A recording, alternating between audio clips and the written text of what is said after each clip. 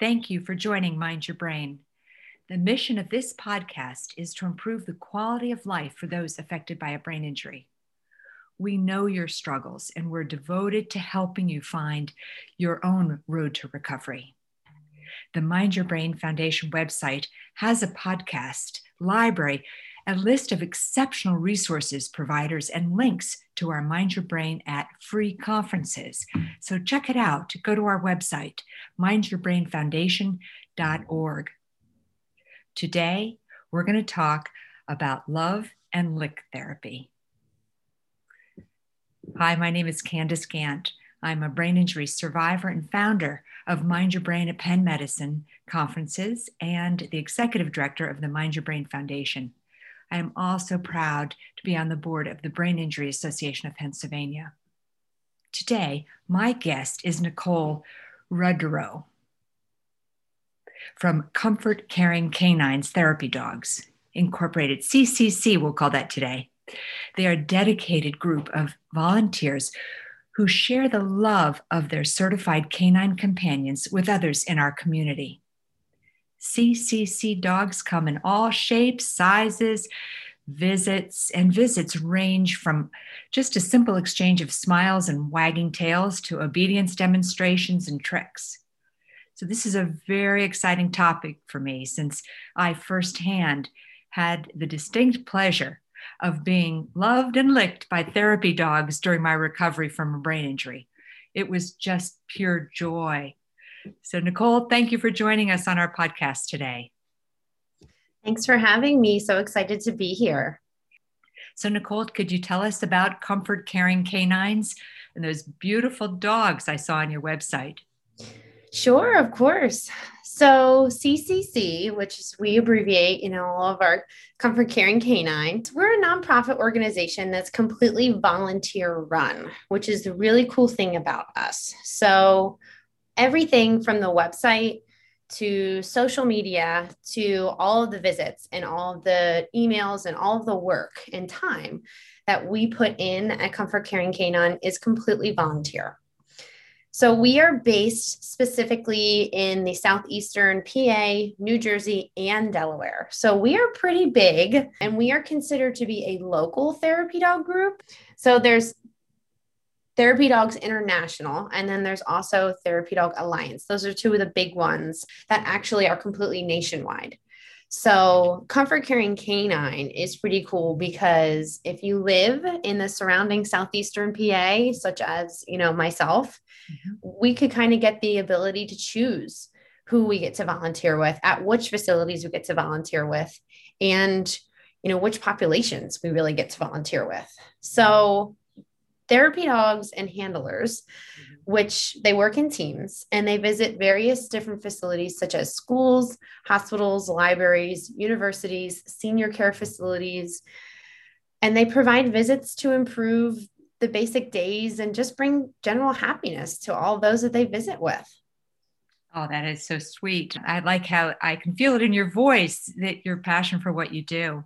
How are therapy dogs trained? Can my dog at home, he's loving and sweet, could they be a therapy dog? Sure. I get that question a lot. And how I answer it is each therapy animal is different and honestly is usually can be handpicked for the perfect setting. So for example, younger dogs, such as more active dogs, when my Paisley, I volunteer with her. She is my black lab who we volunteer with. She's about 4, but when we began training, she was only 1.5 years old. So she was a bit more antsy and had a bit more energy. So the one-on-one settings were not as easy for her. So larger group settings with various different types of people where she can kind of move around a bit more, that was better for her back then. Versus I have a lot of, we have some older dogs who kind of, quote unquote, are more chill dogs who are better for like even a hospice setting, a hospital, or just a one-on-one specific visit. Something where you're in the room for more than an hour or so is sometimes better for dogs who have a little bit more experience, we could even say as well. Mm-hmm. And is it usually then an hour visit that is in your schedule? So you know what? Each setting is different. And this is the unique part about what we do. I've been at events where they've been all day. I've been at events where they have been 30 minutes. It really depends on the setting. So like group events, those can sometimes last for all day. But the good thing about being, and I can speak to this as a therapy dog handler, it really is the connection that you have as the handler with your dog and knowing your dog and how much your dog can handle. Like when my dog was younger, she could only probably do more than an hour and a half. After that, it was time to go home because she was getting a little antsy. Mm-hmm. So, I mean, basic qualities, I think, of a good therapy dog and can include a lot of, things that you can see at your dog at home, which is just general attention to like the person that they're with, to the, client, patient, the person being visited, just general overall happiness. That's that temperament that I'll probably speak to later. Excitement to want to be with a person, in general. You think about the signs that that your dog is having fun or is really enjoying themselves. Desire, I think, to want to please is a big one too. And it's funny, being a good listener, and I even say too, being a good reader of emotion kind of goes along with, as a dog, having a good nose, Mm-hmm. which is the science behind why therapy animals actually work. And specifically with dogs, it's about hormones because they can smell when you're upset, sad, stressed, all based on literally how we smell. Interesting. You have to tell us a little bit more about that. That's really fascinating that they have this sixth sense. For sure. And tell us, who does the training for your therapy dogs? So how does that work? It's interesting because we're all volunteer run. So it really is based on the handler. So the motivation from the handler, so that's the owner of the dog, is really, I think, the person that does the most work. And to be honest with you, outside of the handler, it's the dog's willingness and receptiveness to want to be trained. So the two most important things, think about obedience, which is something that can be taught, right? We can all teach our dogs at home the basic commands: sit, stay, down, fetch, some of those things, versus temperament. That's something that the dog is born with. Yes. So, for example, I can use, my dog, Paisley. She was born with a temperament. She's a working dog. I knew that she had such a great temperament that this dog, I almost said I have to share her with the world. The obedience part, that's something that can be taught. And as a younger dog, I think a lot of people have this misconception that you can't teach your dog how to be a therapy dog. And that's actually, if they have the temperament part, I personally believe that you can train your dog. If the dog and you are willing to put the time in, you can teach that dog how to become a really good therapy dog. Just going to take a lot of time and effort. Nice. I like the willingness that they have to be willing to be in that environment and be receptive to that training. So how does the scheduling work? I know that you visit a lot of different places to help out and bring the comfort caring canines. How does the schedule work? Do you work Monday through Friday or many days during the week? And how many dogs are there that go out each day? So this is something unique, especially with COVID. Things have been a little bit different because of visiting a lot of our facilities right now. We can't get into a lot of the places that we normally would just with COVID. And we're just beginning to really revisit with vaccinated, a lot of our vaccinated handlers, and then actually, keeping an eye on the dog as well. But outside of COVID, it kind of works on your schedule. So we have a lot of retirees who this becomes their daily thing during the week, and then people like me who work a full-time job and really just do this as their passion, outside as a volunteer. And then I am very unique in the situation where I actually work, as a mental health therapist, as a clinical psychotherapist who also does animal assisted therapy in her work every day. I have a very unique perspective because I can kind of combine the two. And not only can I use that in my professional world, but I take what I do outside of work and use my therapy animal and work as a volunteer and do it on the weekends as well. So a normal person who isn't a therapist, who, our normal handler dog teams, I have some of them who will go out once, twice a week, a couple times a month, because it is all volunteer based. You have to reach a minimum amount of hours each year to continue with your title, as so that they can kind of really, the dogs can remember, as well as the handlers, their training.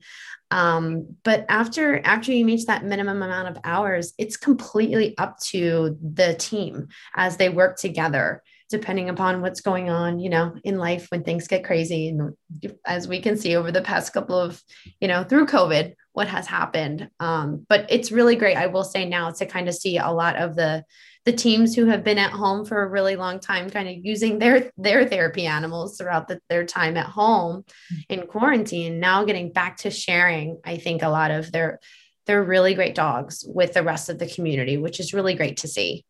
Indeed. I think we're all excited about this our community opening up. And so tell us about your visits. What is the role of the dog in the medical or rehabilitation center, schools, retirement communities? What do they actually do? Sure.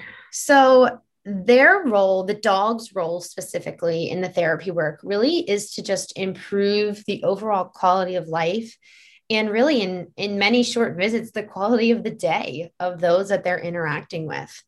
So as I kind of shared before, a lot of the times dogs will kind of, quote unquote, read the room, or really spelling out, really. They smell out the person that they're working with. Amazing. And they kind of go and do their work. It's funny. I tell my dog, go to work, and she knows, whether it's giving kisses or asking for pets, performing some sort of tricks, even just, I think the biggest thing is providing a distraction a lot of the time, just from the person, whether it's being at that specific, if they're in a hospice setting or a person's in a rehabilitation setting. We work a lot with students who, are just in a difficult time. We work with a lot of the professionals at a school, and sometimes, a counseling setting, or in a retirement setting. It's each week the dogs come, a certain hour, and they get to visit with the dogs. It's just kind of, it's a daily activity that really uplifts their spirits. Kind of a mental health therapy to help. That's therapy. Yep, that's exactly it. And that's, I think, from my perspective as a mental health clinician, it really is cool to understand the science behind why it works and seeing it in person, and just all of why it works and how cool the patients can benefit. And what is the why? Why does it work? So the best way that I can explain it, there's 3 chemicals that are the most important here.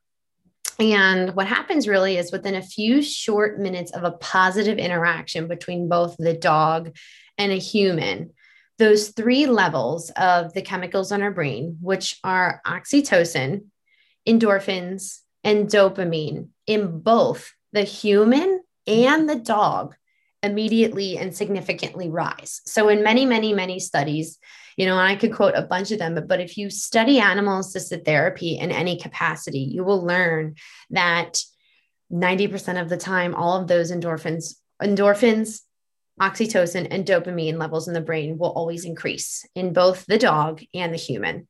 So dopamine, so think of dopamine as the reward pleasure center. Mm-hmm. Then you have endorphins, which helps to relieve pain. So if you're in any sort of pain, that's immediately going to go away. And then oxytocin, which I call, and is kind of used a lot in research as the cuddle hormone, quote unquote. Oh, yes. Which really you kind of have this soothing, calming principles, and it also reduces stress. So all of that is occurring just while you're petting a dog. And not only is that happening for you, but it's happening inside of the dog as well. That's great news. That yes, it's a win-win. It is a win-win. You learn about, the mutually beneficiary relationships in certain types of animals. You never would think that. You know why you know that your dog loves you, but now you actually understand why your dog loves you when you come home from a long day at work. I love it. Their chemicals are they're elevating their chemicals, and it releases this enthusiasm, the excitement, the pleasure. That's well, that really is exciting to me. That know that it's rewarding for both the person and the dog. And the dog. Yes, That's for sure. so great. So how do I get a therapy dog to come see me? Is that possible? They can come to your home, or are you just going out to facilities? So, Comfort Caring Canine, we just for liability issues, we really are based in the community, but we do a really great job. I have that email, I'll come across the board all the time. That comes across as a question for us a lot. And we do a really good job at connecting people who want in more individualized visits with connecting them with facilities within their community and as kind of like a meeting place. The coolest thing I think about Comfort Caring Canine is that if a facility is willing to work with us, then we virtually then have an environment to create this relationship and then build within the community. So it doesn't, yes, we have that individualized visit so that person can kind of really gain all of the benefits from a therapy dog, visit. But then we also create connections within the community. That's why we've become so big that we just keep growing. It's remarkable. So would this be a good setting to have them come to a support group perhaps for brain injury survivors?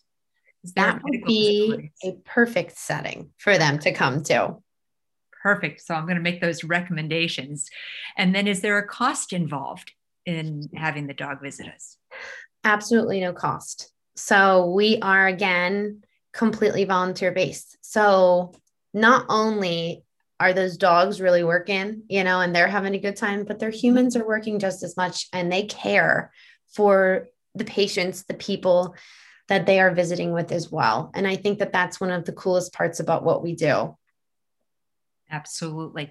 And can you tell us again the website, so that anybody listening can go and learn some more information about your foundation? Sure. Very basic, comfortcaringcanines.org. 3 words, no spaces. 3 words, no spaces. And we are, again, because we're all volunteer based, it's one of us who has been in the community who's going to be reaching out and looking at your email, coming across it, and then responding to you. So I will often get messages, from certain people interested in therapy visits, like you mentioned about house visits that are very interested in working with their son or their, daughter in a specific setting in a specific way, because they've been touched by a therapy animal before. They're very interested. And although, again, we can't necessarily come to the home, we can create a connection and then grow in a certain way where we can help that person a lot of the times connect to different resources in the community in which we're aware of that can almost help help out the person that's interested really from benefiting from the therapy in general. So it's pretty cool that not only are the ones who are really answering all of the questions out there all of the time in the community working, it's not just a computer who's going to be answering your answers. So I think that's a really cool part about what we do as well. Indeed, it is. It's great. And so I can't thank you enough for telling us about the amazing work you do. It's an absolute pleasure talking with you. And I thank you for that website again. And if our listeners want an immediate smile on their face to overcome discouragement or a down day, which we all have, you can go to Comfort Caring Canine's website and look at the pictures of the dog. It's immediate happiness that will well over you, and poof, it's happiness therapy that you can have right from home. Thank you again for joining us, Nicole. Of course, it was such a pleasure, and it was awesome talking with you, and we hope to hear from some of your listeners. Thanks. And to our listeners, please share this podcast. There are millions that are still struggling that you could help by providing this information. You can be a partner with us and follow us on Instagram. and learn more about the mission of Mind Your Brain and be an advocate and a voice for the invisible, please join us in making a difference in the world. Please support us financially if you're able. Go to our website and click donate. We have 3,500 listeners and growing by 400 new members each month. Thank you so much since January. So you're a small army of survivors. And I hope you can help us fight this fight of getting resources to the vulnerable and underserved sisters and brothers and friends and neighbors in your community. So I know you're all recovery warriors out there. Here's my virtual hug. You are not invisible to us.